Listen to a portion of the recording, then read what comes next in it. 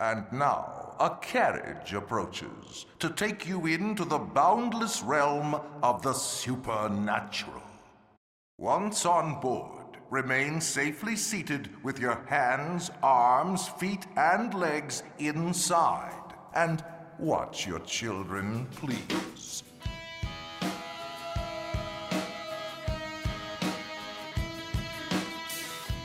Welcome to Conversation on Tap, a podcast that seeks to promote intelligent dialogue in an age of echo chambers and self-segregation. Pull up a stool, pour a glass of tasty beer, and join us each week as we discuss all the topics that you were told not to discuss in polite company.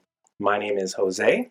My name is Christina. And this week, we are going to discuss Disneyland. We have been jonesing for some Disneyland adventures, but we haven't been able to go due to COVID.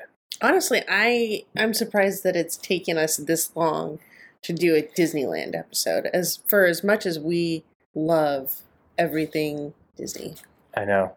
We are going to spend this episode talking about our favorite rides, experiences, places to eat. But Disneyland is also really special because that's the place where you and I were engaged. You proposed to me. You've actually shocked the heck out of me. I think I'm pretty good about catching on to things, but you just, totally surprised me. I had no idea. Yeah, there you go. It was late at night, proposed right in front of the castle. It was about 10 o'clock. Yeah. Ish. We were all really tired. I was holding on to the ring all day, anxiously waiting to propose, and made my move. Wow. Yeah, we have video of it thanks to family, and I'm so thankful for that. You know, we've captured that moment. We did indeed. For our daughter to one day look back on. Before we dive too much into this topic, what do we have on tap? Today I have White Claw. Mango. Mango. Delicious. Absolutely delicious. And I'm drinking Wonderland. Here we go. Oh, yeah. Oh, that's delicious. Wonderland Nectarine Ale by Sierra Nevada in our Sierra Nevada series. That's what I had last time. You had this. It's delicious. Very, very good. I think you called it Wanderland. Yeah, I did. You stressed the A, which is fine. Jokingly, not seriously. Right. What I like about this is that in the skyline on the artwork on the label, there's like this nectarine, but it kind of looks like a butt, doesn't it? A little bit. Looks like a booty over the mountains. But anyway, yes, very good. Glad you're co-hosting with me once again. Yes, I love co-hosting with you. Cheers. Yo-ho, a pirate's life for me. It's what we built, and bring up the armies, yo-ho. Marauding and battle and even hijack, bring up the armies, yo-ho. Yo-ho, yo-ho. And now, for the segment of our show that we call Fred Talks. In this segment of our show, Christina and I will each share one thing that we are passionate about or mildly interested in for a few minutes to engage with ideas and deepen our understanding about the world. This week, I will discuss Walt Disney's connection to the Catholic Church. Ooh. Who would have thunk? So, Walt Disney, he really made his fortune after he made the Snow White film. Yes. And so he bought some property in Burbank for his studios, but then also he hoped to build a park across the street, which ended up being built in Anaheim. But he had his studios, and he had the property. At that time, the Catholic Church, the Archdiocese of LA, was looking for property to build a hospital, because in the area, they had about 300,000 people, but they only had about 100 hospitals. So they thought, let's build a hospital for the residents in the San Fernando Valley. I'm not sure how Walt knew this, but he decided that he would donate several acres of his property in Burbank across from Walt Disney Studios to the LA Archdiocese so they could build a hospital, which eventually came to be called St. Joseph's Hospital.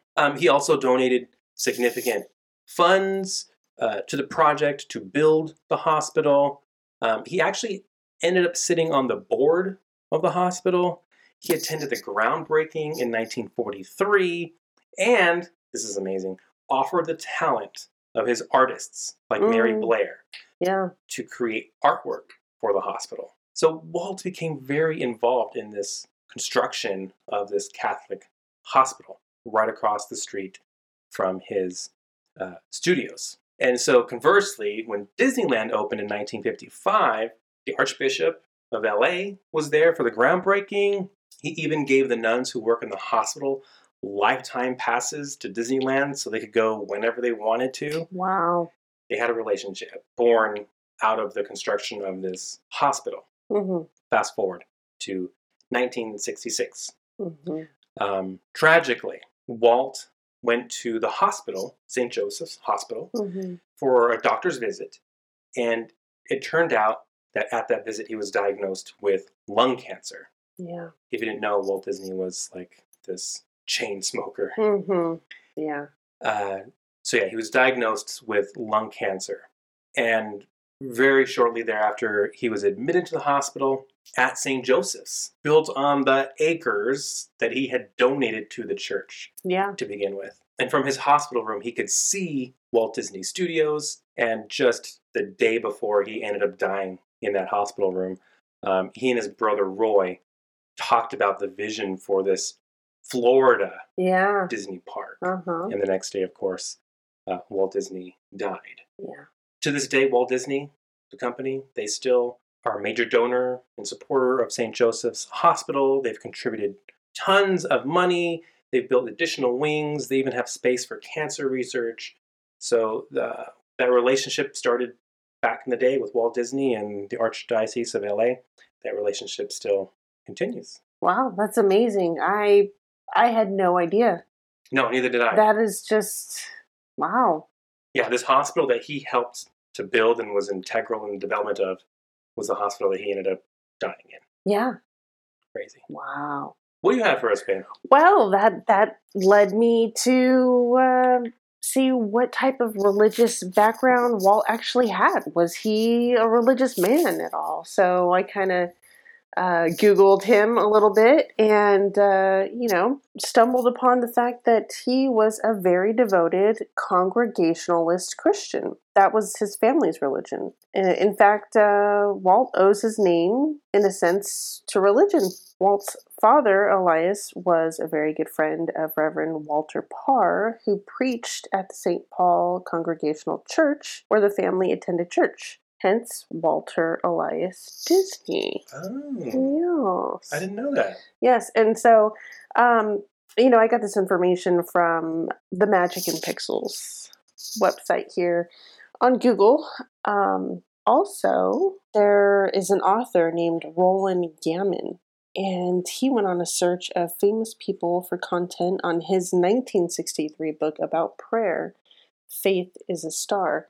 And Walt actually did a piece for him, and I'm just gonna, read a little snippet of what he submitted, but it kind of shed some light on where he stood as far as like his faith. So Walt says, quote, "In these days of world tensions, when the faith of men is being tested as never before, I am personally thankful that my parents taught me at a very early age to have a strong personal belief and reliance in the power of prayer for divine inspiration.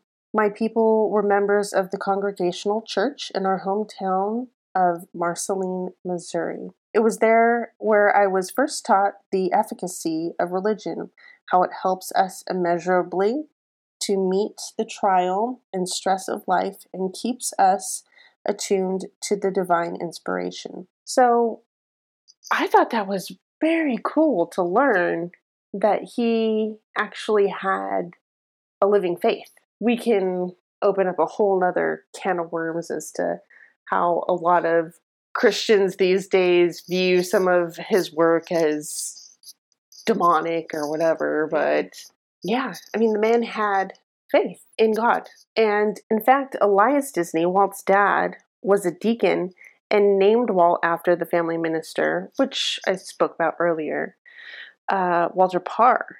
And Walt's brother, Herbert, had a daughter named Dorothy, and she married a minister, Glenn Pewter. It was at Walt's request that the Reverend Pewter delivered the invocation at Disneyland's grand opening on July 17th, 1955. Represented at the dedication were Catholic, Jewish, and Protestant faiths. Wow. So how cool is that? So yeah, that information was, again, from Roland Gammon. And it was just such an interesting read, and to discover this information about Walt. Yeah, thank you for sharing that. I had no clue. Well, thank you for sharing what you shared, because, that prompted me to dig a little deeper into the subject. Yeah. Yeah. I guess I can say, in the end, faith really brings us together. It does. We can talk about magic and the magic of things, but really the substance is truly faith. Which to the world might look like magic. True, absolutely. When the crypt doors creak and the tombstones quake, spooks of mouthful swing and wake, happy haunts materialize, and begin to vocalize. Grim grinning ghosts come out to socialize. Now don't close your eyes and don't try to hide. Alright, so in this main segment of our show, we are going to discuss Disneyland, our favorite things to do at Disneyland. So before we dive in, though, why do you love Disneyland so much? Why do I love Disneyland so much? What's the appeal? My first Disneyland experience was when I was 5, and my parents took me there for the first time. And I still remember it so fondly, so many details. But I clearly remember getting separated from my parents on the Skyway. And for those of you who are not old like me, the Skyway was it was almost like a little ski lift, and it went to and from the Matterhorn. And so I don't know what happened, but my parents got on the Skyway mover ahead of me. Mm-hmm. And I kind of hung back, and I went with some other people. And I could see them. They were in front of me and they could see me. God, I would be mortified now, as a parent, if we were, if that were to happen to us with our daughter, I would be mortified. Yep. Mortified. But anyway, that's my first Disneyland experience. And then we went again when I was in my early teens. And then, of course, grad night. So I really didn't get to experience Disneyland all that much growing up as a child, but I loved it. And so when I became an adult and I had money and I can afford to go to this place that was just magical to me, and it didn't matter what age you were able to experience everything, So that's why I'm obsessed with going to the Disneyland parks, because it's ageless, it's timeless. I feel like a kid when I'm there. I enjoy all the rides and everything from the minute we walk through those gates. Yeah, it's like being transported to a time that never existed.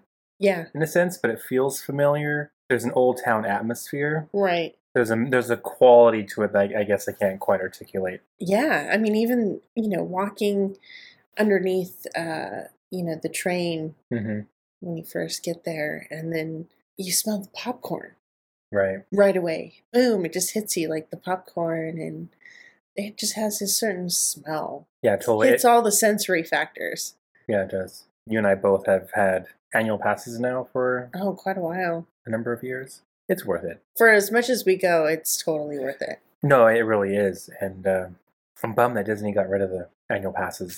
Stupid COVID. Because of COVID. Yeah, we're looking forward to going back. It's been over a year since we've been. So we're going through the withdrawals. Yeah. Watching, videos on YouTube of people going through the rides and looking back at old pictures on Facebook. Yeah. Trying to relive those moments. So we figured, let's talk a little bit about Disneyland today on the podcast. So let's begin with, what are our top 3 favorite things to do at the park that are non-ride attractions. Yes. So these could be things like going to the theater, going to see the presidents or the parades or what have you. We're not really big into the parades. We don't really stop for that. No, we actually take advantage of that time where everyone congregates to, fight over a spot to watch the parade. We'd rather be riding rides. Right, because then all the lines kind of shrink. Yeah. So our number 3 favorite thing to do, and this is later at night, like around 8 o'clock, we like to go and watch Fantasmic. So Fantasmic is this light show that takes place on Tom Sawyer Island, which I guess now is Jack Sparrow Island. They changed it. Yeah. And this is actually another time where sometimes we'll skip it because everyone congregates to watch the show. Yeah.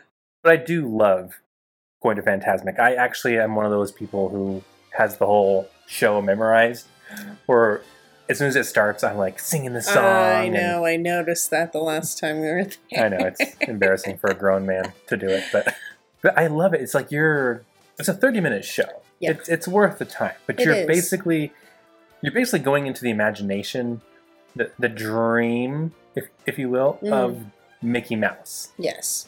He has this dream, you could maybe call it a nightmare, where there are all these Disney villains who are battling the heroes. And there's fireworks and there's lights and audio from our favorite Disney movies. What's your favorite part of that? Just the light show. I mean, just the light show itself is amazing. Like, I feel like a little kid, with my mouth agape. It's just like, whoa, look at the pretty lights. Like, it's just amazing the way that they pull everything off.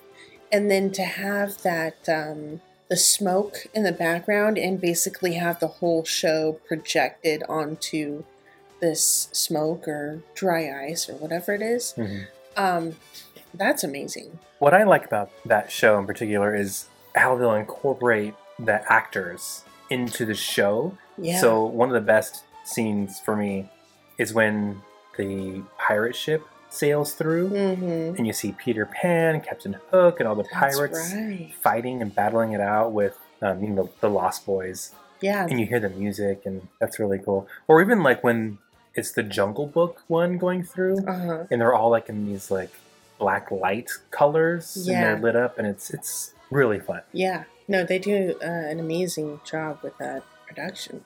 If you get a chance at Disneyland, go check out Fantasmic.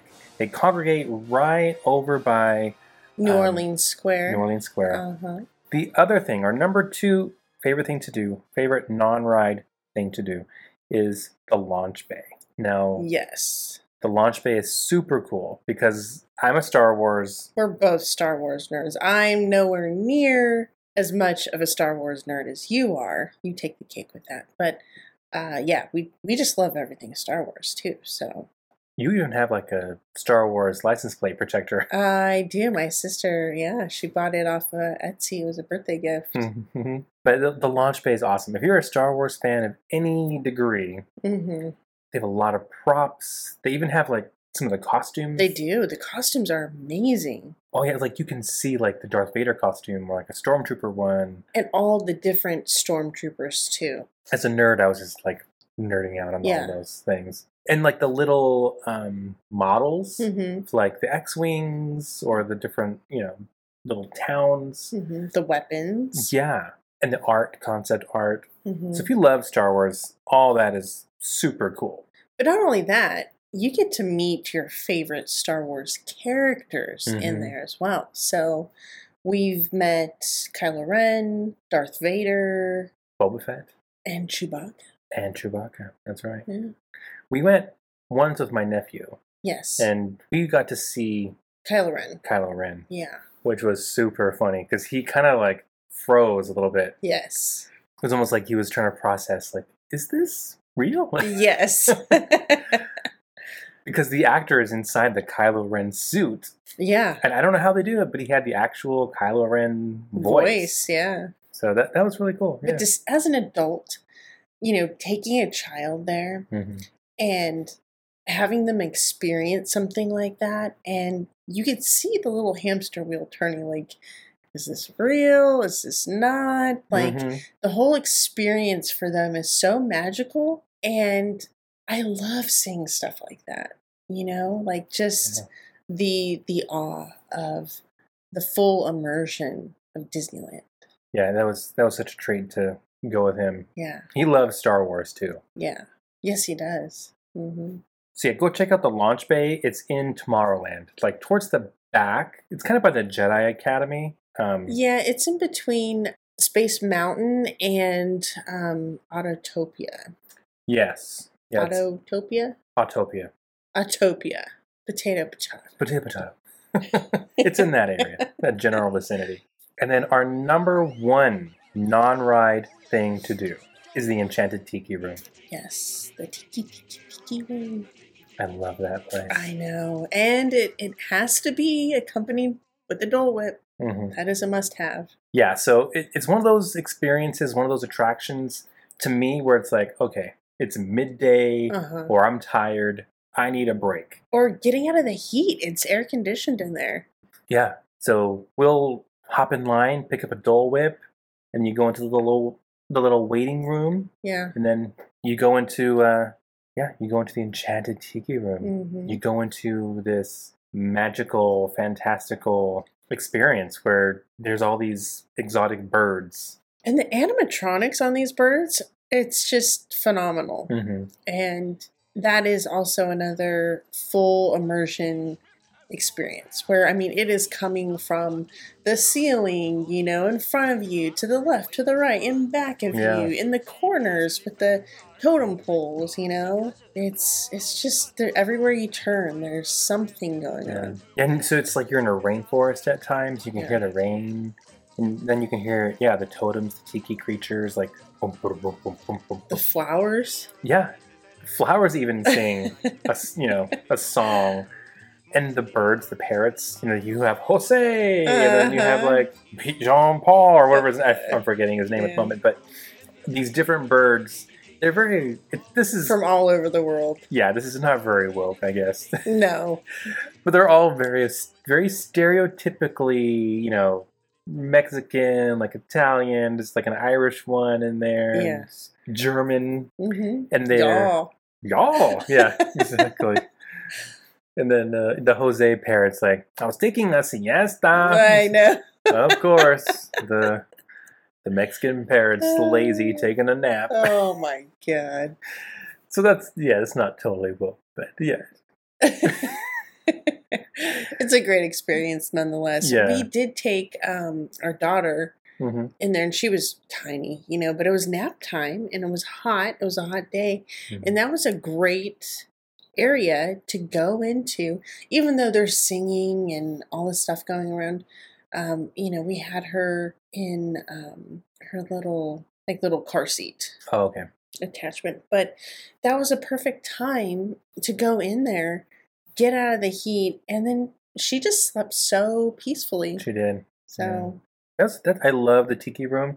It's a staple. I do have to say, one of my favorite times going, though, was actually at one of my worst experiences at Disneyland for Dapper Day. Oh, God. Horrendous. But that was the time I got to meet Maynard. Yes. And if you're a Disney fan, you'll know that Maynard is like the king of the Enchanted Tiki Room. Mm-hmm. He is larger than life, and he gets all into being the host of the Tiki Room. Yeah. So that was cool. Yeah. Really fun. That's awesome. Go to the Enchanted Tiki Room at Disneyland. And don't forget your Dole Whip. Get the Dole Whip. And now, actually, on the app, you can order the Dole Whip through the app, if you have the Disneyland app, ahead of time. Yeah. And then it takes like 10, 15 minutes. You just go pick it up. Yep. And on the other side of the Tiki Room, they have that other cafe now, and you can get a raspberry Dole Whip. Yeah, and I think there's like other flavors. I the raspberry one I remember. Did we share a raspberry one? I believe we did. Yeah. Nothing beats the OG, the original, but we have to make a point to try the other flavors. We will after we get the original. Correct. No harm in getting multiple Dole Whips. As I talk about watching my sugar. Right.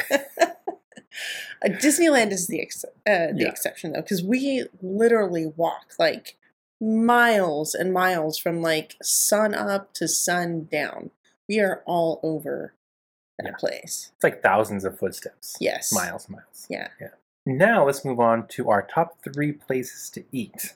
Ooh. So number 3, the Pizza Port. Yes. So this is a place where when we're in Tomorrowland, or it's the evening and it's dinner time, or even lunch. Yeah. Yeah, we'll hit up the Pizza Port. The thing with Pizza Port though is it's kind of tucked away, kind of by Space Mountain. It's right next to Space Mountain. I feel like it's always busy. Yes, it's a hopping place. It's a hopping place.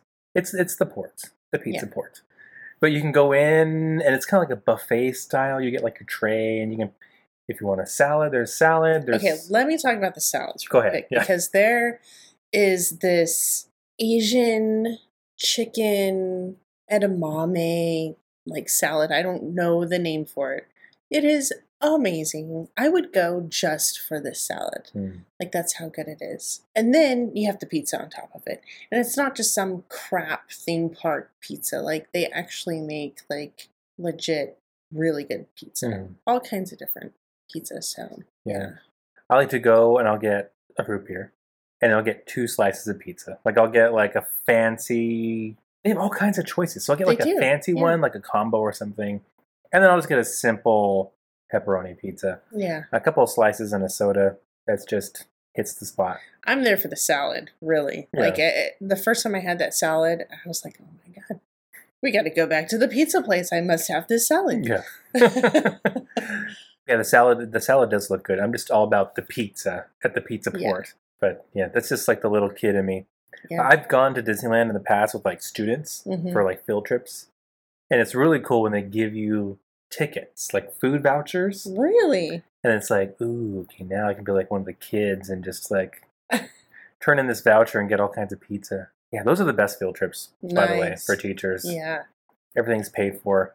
Sign me up as a chaperone. Yeah, exactly. So go hit up the Pizza Port. It's pretty good. It's pretty good. I like it. Number 2, however, the Cafe Orleans. Oh, that is one of our favorites. We always get the Monte Cristo sandwich. And we share it because it's so big.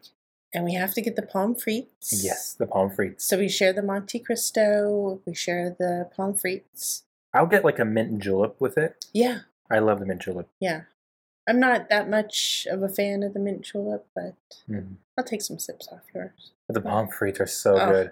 I would go there just for the pommes frites. Yeah. Never mind the Monte Cristo sandwich. So what's on the pommes frites? I feel like it's garlic, and then it's, what's the other? Is it like I think it's oregano? No, it's like parsley. Parsley? Yeah. Okay. So garlic, really parsley, and yeah, they're seasoned really well. And then they have the sauce that comes with it. I don't even know what's in the sauce. My mouth is watering now. I know. So good. Yeah. But the Monte Cristo, it's like this ham cheese sandwich that's like fried, like double fried, and then they put like powdered sugar on it. And then you got your side of jam that you dip your sandwiches. It's pretty. Speaking of sugar. Yeah, again. You want to go spike your sugar? Have one of those sandwiches, but delicious. Yeah, just one order of the Monte Cristo is enough for the both of us. Yeah. Like, I'm full on just my half. Yes. Like, legit full. Oh, it's like dessert. It's like a dessert dinner. Very savory dish. Yeah. Yeah, one we look forward to. Very much so. Yeah. And it's not that bad. It's affordable. Yeah, especially when we're sharing it, you know. So, that's number 2. Cafe Orleans. And by the way, the ambiance, I have to say, you're in New Orleans Square. And many times we're there, you can hear like a New Orleans style jazz band playing. Nolans. Yeah. New Orleans. Yeah. Like a New Orleans band, jazz band playing nearby. And they're so incredibly good. Yes. And I like sitting, out on the patio and you get to experience the jazz band and the music, but you just get to like people watch too. Yeah. As you for sure eat your meal. So that in itself is entertainment sometimes, depending on how crowded the park is. Yeah. And then while we're there, I like to go, there's like a little side, I don't want to say restaurant, but it's attached to the Cafe Orleans. There's like a little place where you can go and order beignets. Oh, absolutely. Oh, It's a treasure trove. yeah. So we'll get like an order of beignets. I love the mint julep, so I'll order another mint julep. Mm. They're so good. The beignets are just, they're like melt in your mouth. Mm-hmm. Delicious. And I love the fact that they have seasonal beignets. So during the fall, they have pumpkin spice. Mm-hmm. And then they'll even have like a blue raspberry, not during the fall, sometime during Right. the year, like a blue raspberry. And I'm sure there's other flavors that we haven't experienced yet. But I love that seasonally they change up their flavors at the beignets. They're so good. Yeah. You're eating these like Mickey Mouse shaped beignets just drenched in powdered sugar. How does your troglodyte brother pronounce? Yeah, my brother, when we went with them, he kept calling them begnets. I'm like, what the I'm hell? like, is that intentional? That's got to be intentional. No, he just doesn't know how to pronounce it. What the hell are you talking about? Do you mean beignets? Learn French, you troglodyte. Yeah. So Yes. funny. But yeah, so I'll eat a beignet. My hands are just covered in the powdered sugar. Yeah, And I'll just lick my own fingers just shamelessly. yeah. Probably another reason why the park's closed during COVID. Yeah, that's a good point. Yeah. But then you look like a fatty because then like you got like powdered sugar all over Yeah. all over your lap, Mm-hmm. licking your fingers. Yeah, that's usually a telltale sign that you've been eating some beignets. Or doing coke in the bathroom. Just kidding. No nose candy, None at all. mouth candy. Exactly. But the number one place to eat at Disneyland, which is also the hardest, well, I shouldn't say the hardest, maybe the second hardest, because the hardest would actually be Club 33. Club 33. Yeah. We're not even important enough or rich enough to even think about Club 33. Right. Aside from that, the hardest is the Blue Bayou. Yeah, getting reservations. Yes, because you have to reserve either right away or in advance because it's really hard to get in. But I gotta say this, with the app now, Mm-hmm. which is how I made our reservations, it was easy. I picked the day like in advance. Uh-huh. That week, I think before we went, I went on the app and I knew what days we were going to be there. And so it showed me what times were available for those days. Mhm. And I just picked one. So it is easier now Yeah. that there's an app. So But you do have to do it in advance, like days in advance. Yeah, you have to do it in advance. Otherwise, if you try to show up like at lunch or dinner time, you're SOL, basically. But yeah, the Blue Bayou. Yeah. The ambiance there. I love that you're sitting in the dark. Yeah. There are a few lights at your table. You have like a little candle, Mm-hmm. but the ambiance is that you're in Nolans, right? Mm-hmm. And right next to you, literally right next to your table, there's Pirates of the Caribbean. Yes. So we get to see, well, actually, I think we're the attraction Yes. for them because, that's one of my favorite rides and we'll get to that. But, when you board that boat and then you're like, oh, there's all those people there Mhm. in the Blue Bayou eating their fancy dinner or Yeah. whatever it may be.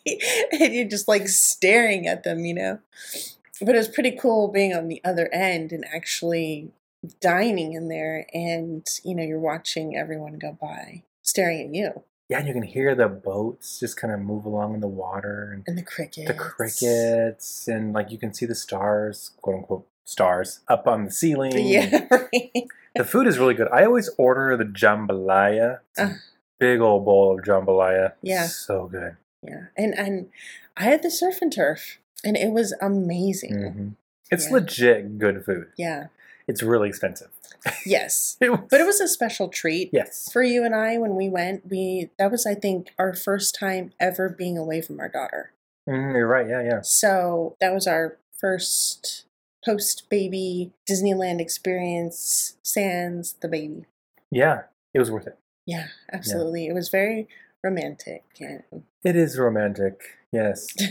You feel like you're actually in that place. right. Like they do such a good job creating the environment. Yeah, the ambiance. Yeah. So check that out, the Blue Bayou. Yeah, I mean, if you've never been and you've been kind of deterred by it being so hard to get in reservation-wise, download the app and just make your reservation that way.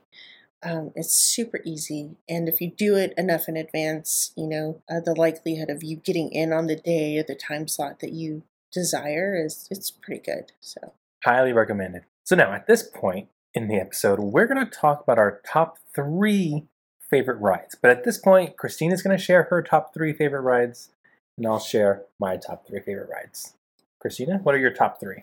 Okay, so my top 3. Number 3 would be the Haunted Mansion. Welcome, foolish mortals, to the Haunted Mansion. Like, I have to go on this ride every time I go to Disneyland, seasonally as well. So, I mean, I love this ride in the summer or in the fall or for, winter time. And they have the Nightmare Before Christmas. It's all decorated. Yeah, I love every aspect of that ride, from the holding room to the elevator. Is this haunted room actually stretching? Or is it your imagination? And just walking the halls to getting to the ride. I mean, it's just, again, one of those full immersion experiences, and there's always something to see, like around the corner. The cool thing with the ride, though, is, like you said, even just waiting in line, you pass by all these grave sites, and they have little humorous names. Yeah. And when you go inside, like you said, it's they build this whole world that you're just walking into. Right. When you go to Magic Mountain, I love Magic Mountain because they have thrill rides, but they don't really have anything while you're in line. You're just standing in like this concrete line that's in the desert. Right. Right. But Disneyland, while you're waiting in line, there's an experience added to that. Yes. That's what I love about Disney. The Disneyland parks.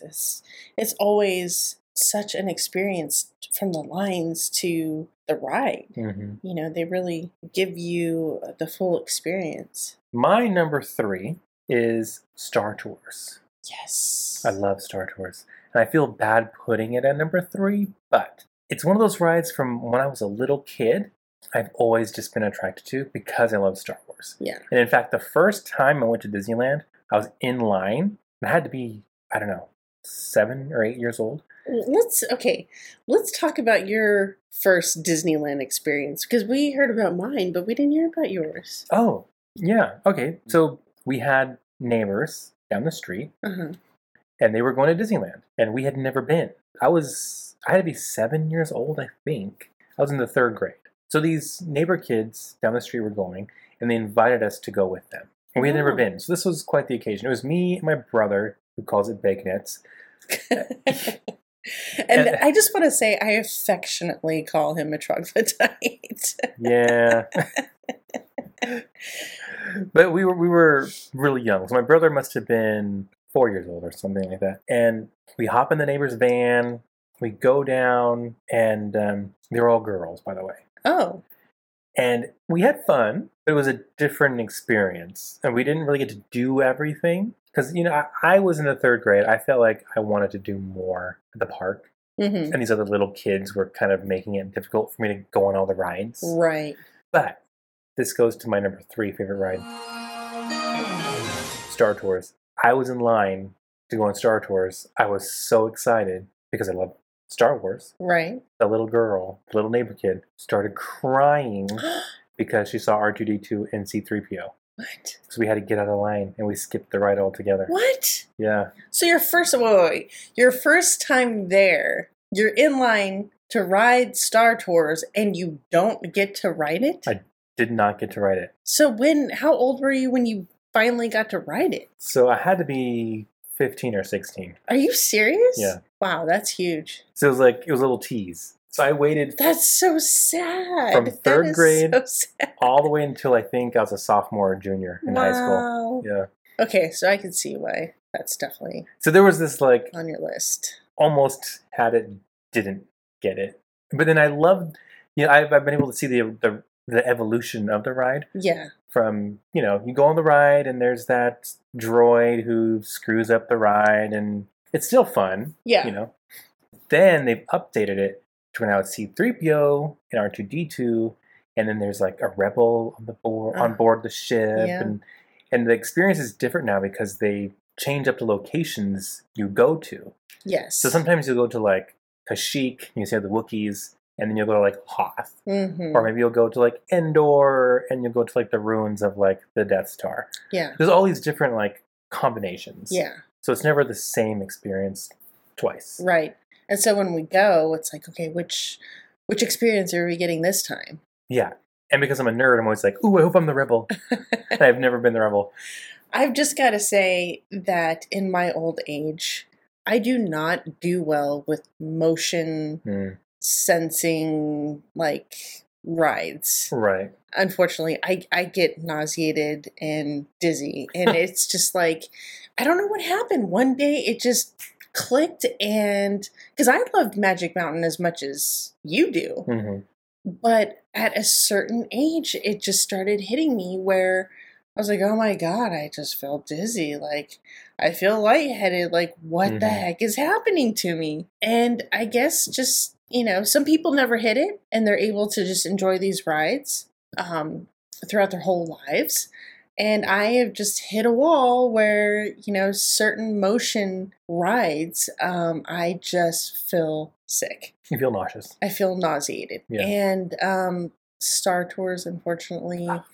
Yeah, but I will take a Dramamine happily for you so that we can experience that ride. Or just not take one and just, pray that, I just don't feel sick.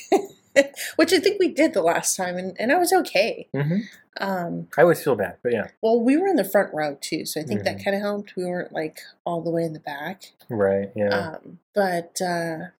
Yeah, that would probably be on my list if it didn't affect me like it does now. Right. But I can't get enough of it. I think I was gonna mention Smuggler's Run, but I need to go on it more. That's now in the new Galaxy's Edge, Star Wars land, basically, at the park. I like Smuggler's Run. I really enjoy that it's so interactive, like you're in the cockpit of the Millennium Falcon. But I'm so busy pushing all the buttons and hitting all the lights that I haven't really experienced the ride. Yes. 'Cause I'm like a little kid with all these toys, like Same. all these esoteric lights and everything, and like, ooh, buttons. Ooh. Right. And so I don't really pay attention to what's happening on the ride. Like, I still don't know what's happening. So I'm sitting there and I'm like, oh God, don't up. Like, don't your part up. Yeah. You know what I mean? Like, I just want these people that I'm on this ride with to be like, oh God, I just don't want them to think like, this chick sucks. She's ruining our experience for us. As you're on the ride, you are part of the team. Right. And you contribute points. Right. And so, yeah, your team can either be high scoring or low scoring. There's some pressure to that, right? Yeah, I find that most people probably don't care about the points. But I was just so fixated on that you're right. I really didn't get to enjoy the ride itself. So I too would like to go on that ride more. Pay attention to it. Yes. So it gets a mention, an honorable mention, but yeah, I think Star Tours still wins for my number 3 spot. For yours, yes. What's your number 2? My number 2 is Pirates. Pirates of the Caribbean. Or Caribbean. Some people say Caribbean. They're wrong, but fine. Whatever. Potato, potato. But I love that ride because, one, let's just talk about the smell.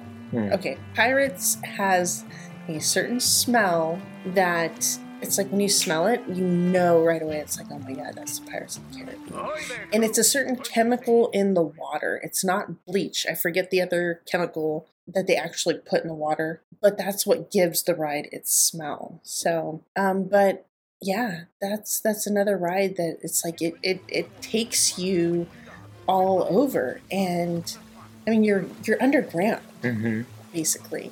I still haven't found that hidden Mickey yet. Yeah, I have not either. So allegedly there's a hidden Mickey somewhere. It's in that jewel room with all the treasure. Yeah, we even took our daughter for the first time when she was 2 months old. I can't believe we did this.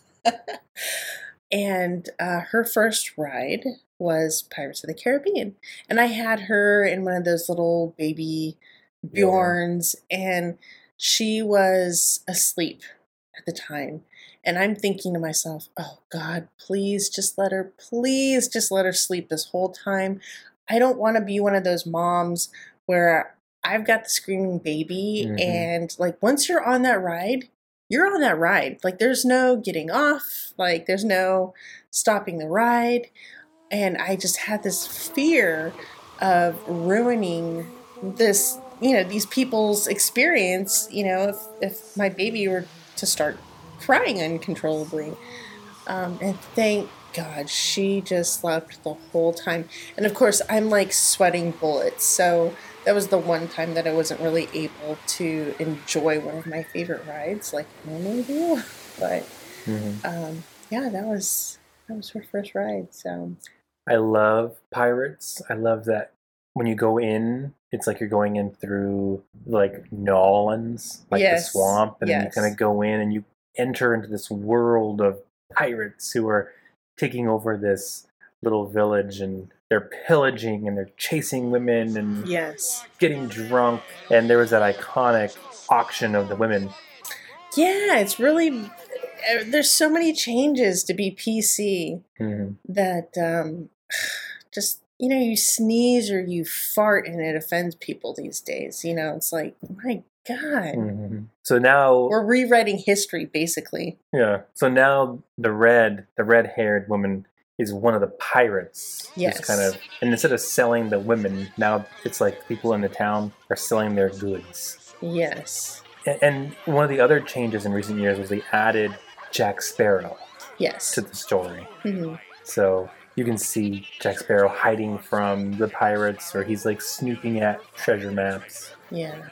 So they kind of added a storyline to the ride, but it's another iconic ride. We can't forget about the woman is now chasing the man. Oh yeah. Instead of the man chasing her. Yeah. Really? Like they changed all kinds of stuff. Yeah, they did. Yeah. And then of course there's that another so many iconic moments on that ride, but those guys down in the jail cell, like whistling to the dog, trying to get the key. Yes. Yeah, and that moment was in the movie Pirates when they were chasing that dog to get the key. But yeah, great ride. Yeah. Classic. Yes. I would just encourage you, get in line for Pirates. It's like a 15-minute wait. Sometimes it's longer. That is one of the rides that actually moves fast. So I feel like no matter how packed or busy the park is, you're still able to get on that ride in a fairly decent amount of time.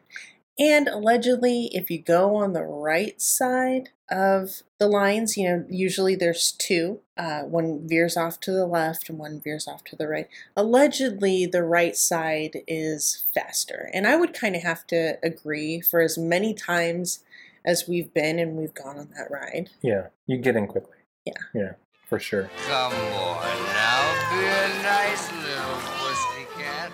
My number 2 is the Jungle Cruise. Yes. I love the Jungle Cruise. I feel like I could be the tour guide on the Jungle Cruise. I feel like you could be too. Absolutely. 1,000%. There are so many times where I've been, and I always, in my mind, judge the person. Like, okay, how funny are you?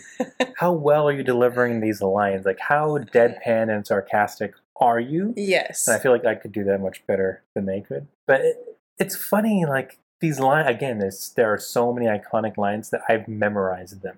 Well, I know, because we're on the ride, we're on the cruise. For instance, the backside of the water. Yeah. And here's my husband just saying word for word with the tour guide, and I'm just rolling my eyes because I don't want to say that you're ruining the experience for other people around you who have not heard these notoriously bad jokes, but funny. But yeah, it's almost like when you stare at someone and you start mouthing like what they're saying, like you're parroting like the jokes, basically.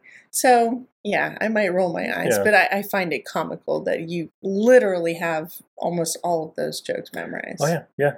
Oh, look at the lions! They're guarding that zebra while it's asleep.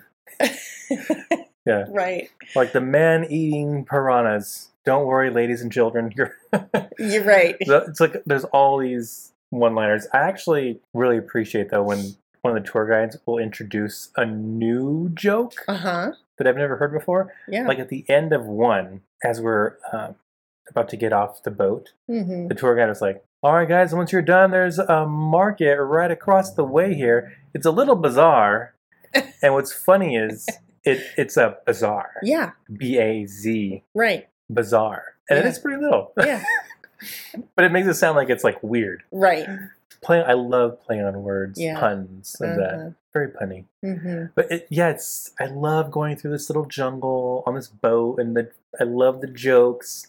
I love, seeing the hippos come up and the elephants. And now there's some controversy that they're going to have to change some of the elements because I guess it's racially insensitive.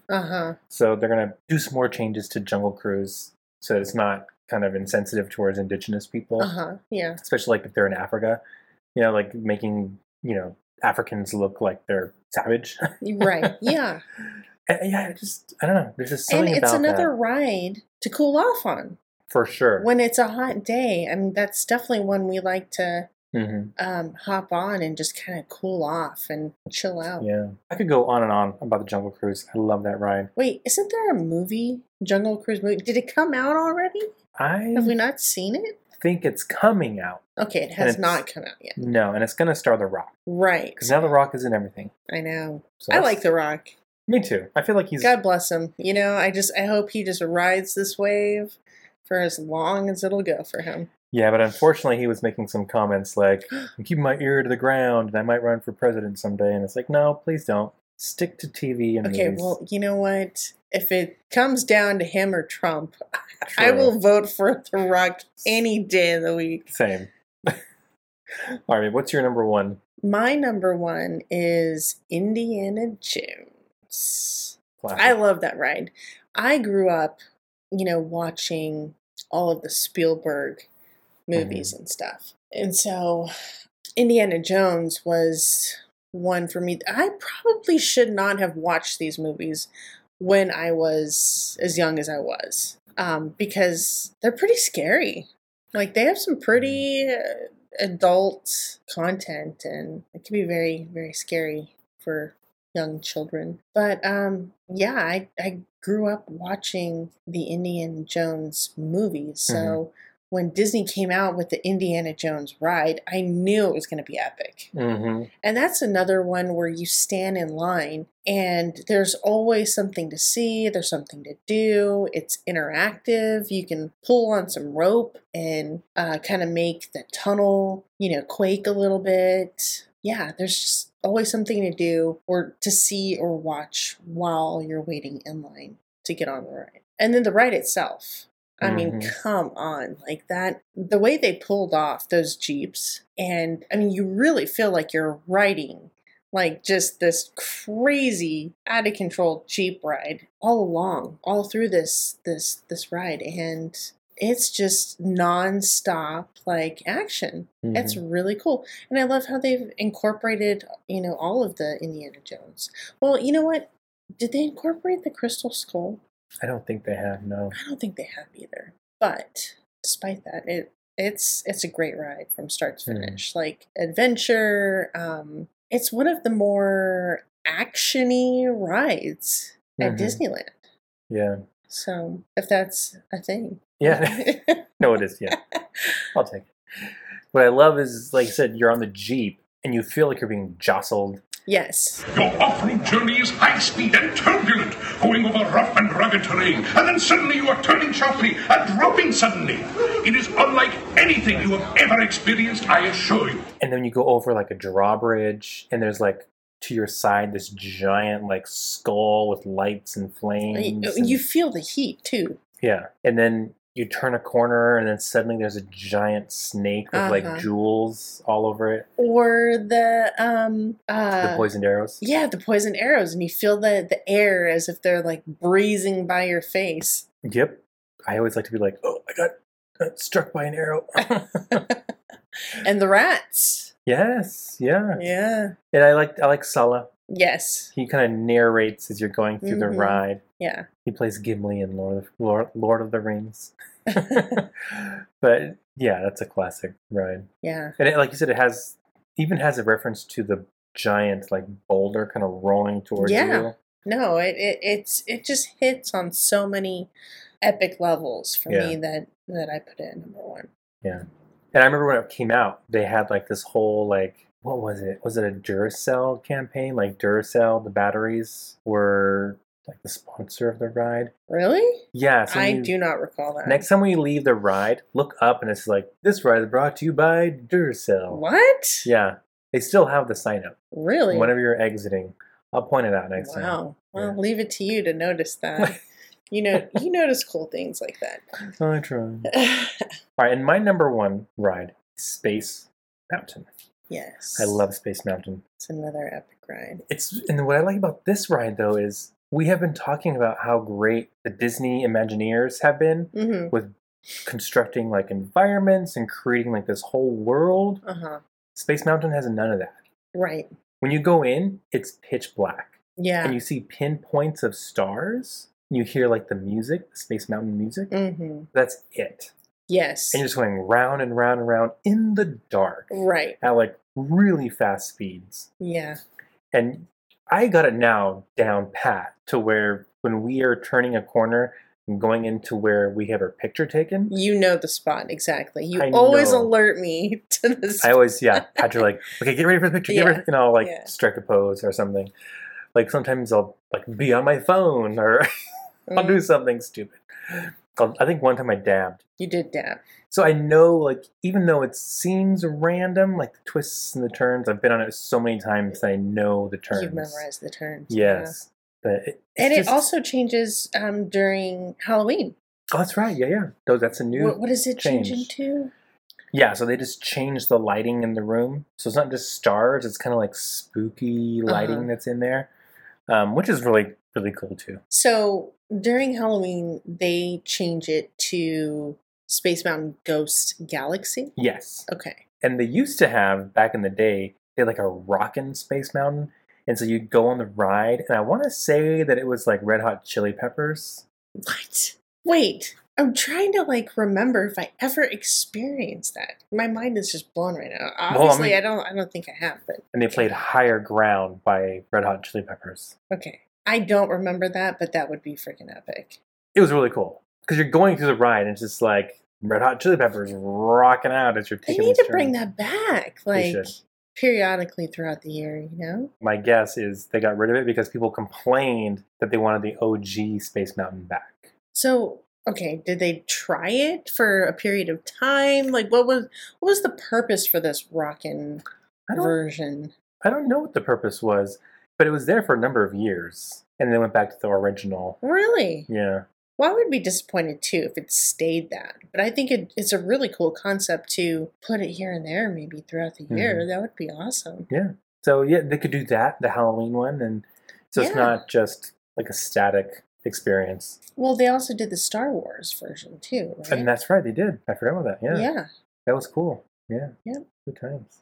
I love Space Mountain. Yes. Go on that ride. It's a staple. And if you're smart, we try to be smart. When you go to the park, go straight to Space Mountain, get a fast pass. Yes. Because you're going to wait in a long line Yes. if you don't. That's another thing I was going to say about the Indiana Jones ride is fast pass that ride. Yes. Because otherwise you will be in that waiting line for a very long time. Right. It doesn't matter, how busy the park is. Even when it's not that busy, there are a lot of people waiting in line. So Right. same goes for Space Mountain. So Space Mountain, fast pass, definitely fast pass, Indiana Jones. Yes. You could do other fast passes, but depending on, how busy the park is, Mm-hmm. it's more of a matter of convenience than anything. Yeah. But yeah, you could easily wait like 3 hours for Space Mountain Yeah. or Indiana Jones. Yeah. There's nothing more satisfying than like walking by a line of people because you have a fast pass. Just like fast pass. Yeah. Yep, fast pass. Go I with it. feel like Wayne and Garth, with Yeah. their backstage passes. Exactly. Exactly. So yeah, those are our favorite non-ride attractions, favorite places to eat, and our favorite our favorite rides. rides. Yeah. Yeah. Definitely looking forward to getting back to Disneyland. It's been way too long. Yeah, and when I was pregnant, we'd still go to the park, and there's a lot of rides that I couldn't go on. But I mean, if someone wanted to take a break from the rides, you could easily eat your way through that park. Right, totally. So, being pregnant and being at Disneyland is amazing. Well, it's like churros. No loss there, exactly. I mean, you go popcorn, corn dogs, all their specialty stuff, churros, and But we didn't even mention this. I have to mention this. You can go to the Golden Horseshoe. Oh. And they have amazing food. You can go. I like to go sit up at the top level. Yes. And then they have shows there, like old style Western shows. Mm-hmm. So yeah, check that out. And they have ice cream nachos. Ooh. Yeah, so it's like Sunday nachos or something like that. It's not on the menu, but you can ask for the ice cream nachos. There are so many opportunities to have fun at Disneyland. Yes. But you kind of have to know what you're doing. So I hope that we gave you some tips here in this episode. We haven't been in a long time. We're definitely looking forward to going back. But if you want to have a good time, definitely use the fast passes. Have a plan. The app, too. The app tells you the wait times for the rides. Oh, yeah. You definitely need the app. Yeah. If you're struggling with waiting in line and all that stuff, hit up an attraction. Go eat some food. And yeah. You can easily get online, too, and see what type of seasonal goodies that they have. So that can be kind of like a treasure trove, too. You can go on the hunt for different flavored churros or candied apples. And you like to get the different kinds of Mickey Mouse ears. Yes, every time I go to the park, I make it a point to buy a new pair of ears. Yep, I need a room for all my Disney stuff. So we're missing Disneyland, looking forward to getting back there and hoping that at some point Disney will resume annual passes, but we shall see. Yeah.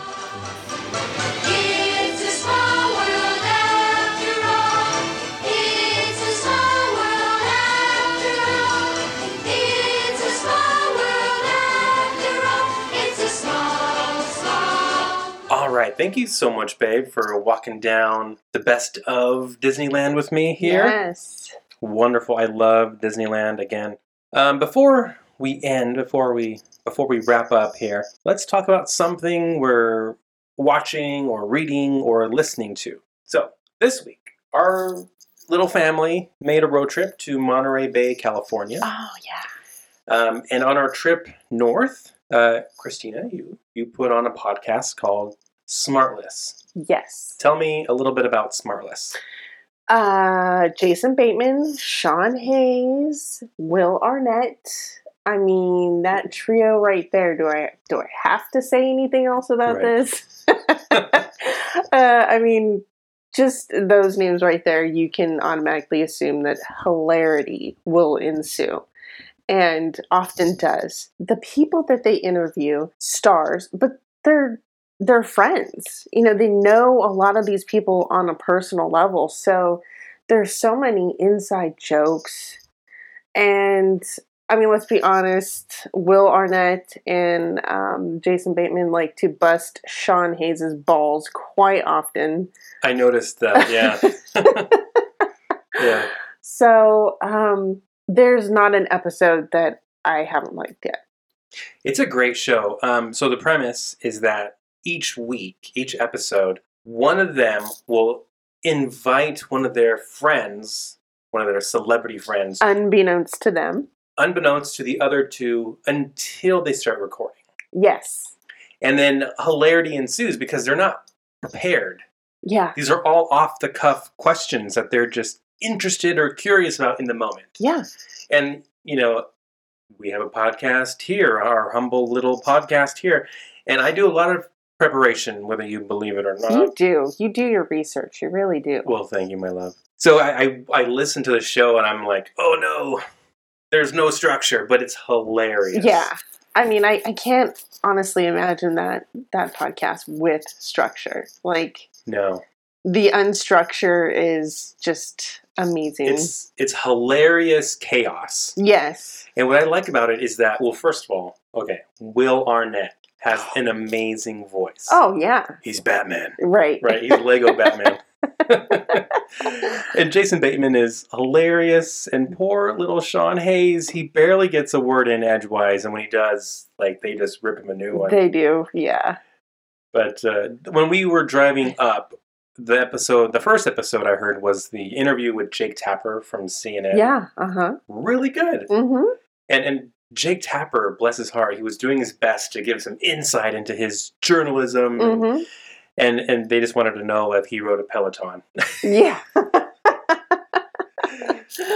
So it was really interesting. Yeah. Yeah. What's your favorite episode? So far, it's got to be hands down the Justin Theroux interview, because, I mean, Justin is apparently really good friends with Arnett and also Bateman, and Sean doesn't know him all that well, but Jason Bateman was just so jazzed that Will had brought JT, as they call him, onto the podcast. He's like, no way. Like, oh my God, this is awesome. And I mean, obviously they know that this man is very, very good looking. So, they just... It's hard to tell on a podcast. It really is. Yeah. Yeah. Which is perfect for me. Oh my God. I have a face for podcasting. Whatever. But no, they were Will Arnett was giving JT, Justin Theroux, some grief because he's always popping off his shirt or wearing sleeveless shirts, and I guess he had planned one Christmas to give Justin Theroux a box of just sleeves. Yes. That was pretty funny. Yeah. So I mean, if you listen to that episode, I mean, your sides are probably going to be hurting because the banter between all of them. Not just the three, but, with Justin in the mix, it's just such an amazing vibe captured on a podcast. Yeah, and, I mentioned earlier that the show is not particularly structured. Right.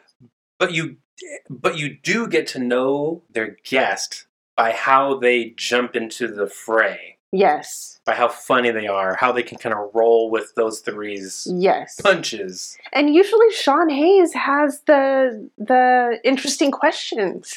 Yeah. And Will's just like, oh, balls, or, cut the Hayes. Like, seriously, you're going to freaking ask him this? Oh my God. He's just... Yeah, he's like, I'm going to ask him his favorite color. That was my Will Arnett impression. Yeah. But, great show, Smartless. Check it out right after you listen to a Conversation on Tap. Yes. Check out Smartless on the podcasting platform of your preference. Mm-hmm. The one thing I got to say about that podcast is that the ads in that podcast are just endless. There are a lot of ads, I noticed. But like you said, the ads are funny. They read the ads, and so it's funny in that way, but there are a lot of ads. So you're welcome, listeners. No ads in Conversation on Tap. Right, yeah. Having said that, I am going to cut right here for our very first ever ad, free of charge, Sam Rocha's Folk Phenomenology. Check it out. Here we go. Wow. Mixing your suffering with humanity and comedy. Thinking a little bit more about who we are as people. Each and every person has some sort of gift of prophecy. That man lost years. I mean, he lost years of his life, but he also lost, at least within just the deportation proceedings, constantly. And I was right there losing with him. I never want to lose sight of that. I never want to lose sight of those moments where God grew small with me because I felt small. And he didn't tower over me. He sat there with me. When you read people who have deep spiritual lives, the closer you get to the end, the more they all sound the same, which is God alone, nothing but love. Mm-hmm. And, the saints are just many, many different flavors of that one message, I think. Quien a Dios tiene, nada le falta. sometimes when I see people at the gym, they PR every time they're at the gym, which congratulations, but true technique and growth comes from gradually building up the weight, making sure that as you increase weight, your technique remains intact, your body memorizes proper technique. One thing that I didn't realize when I stepped foot on the property was that I was going to see a Catholic church at a fort where enslaved people were kept. Yeah. And not only that, but like it's in the square, like in the middle, and the main dungeons are underneath. So it's like I have to think about hundreds, maybe thousands of people being kept underneath while someone is saying mass above on top. I think we just remind each other, we remind each other of how beautiful and wonderful God is, and this is our church too. He opens his eyes and looks at me. Suddenly, Augustine is there. Not the broken man upon the bed, nor the bishop, nor the shadowy figure in the atrium where I did not have the courage to light the lamps and look into his eyes, for fear I would see my own suffering figured there, him saying over and over, "Our son is dead." Me talking is not going to reach a lot of people, me talking about these problems, but writing a story that humanizes someone who's going through that might touch them and open their eyes in a different way. I had this very grandiose theory when I was much, much younger about artists being kind of the last shamans or mystics of a post-religious, post-industrial culture. That we don't really have a lot of people who commune with the spirits. We don't have a lot of stigmatics or prophets. But we have artists who can be acceptably out there. Folk Phenomenology, Season 1, every Tuesday, July 6th to November 16th. Please follow on your favorite app or platform.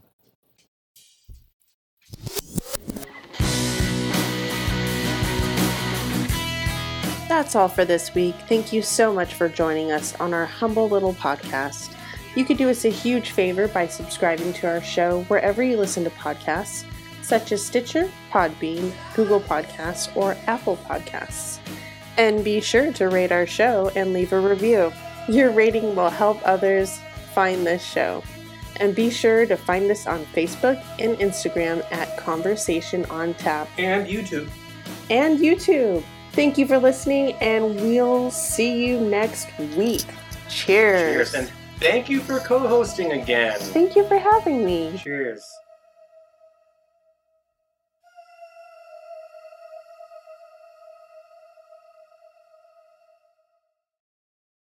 Y a bordo, permanezca sentado y mantenga las manos, brazos, pies y piernas dentro del vehículo y cuide a los pequeñitos. Y ahora, prepárese.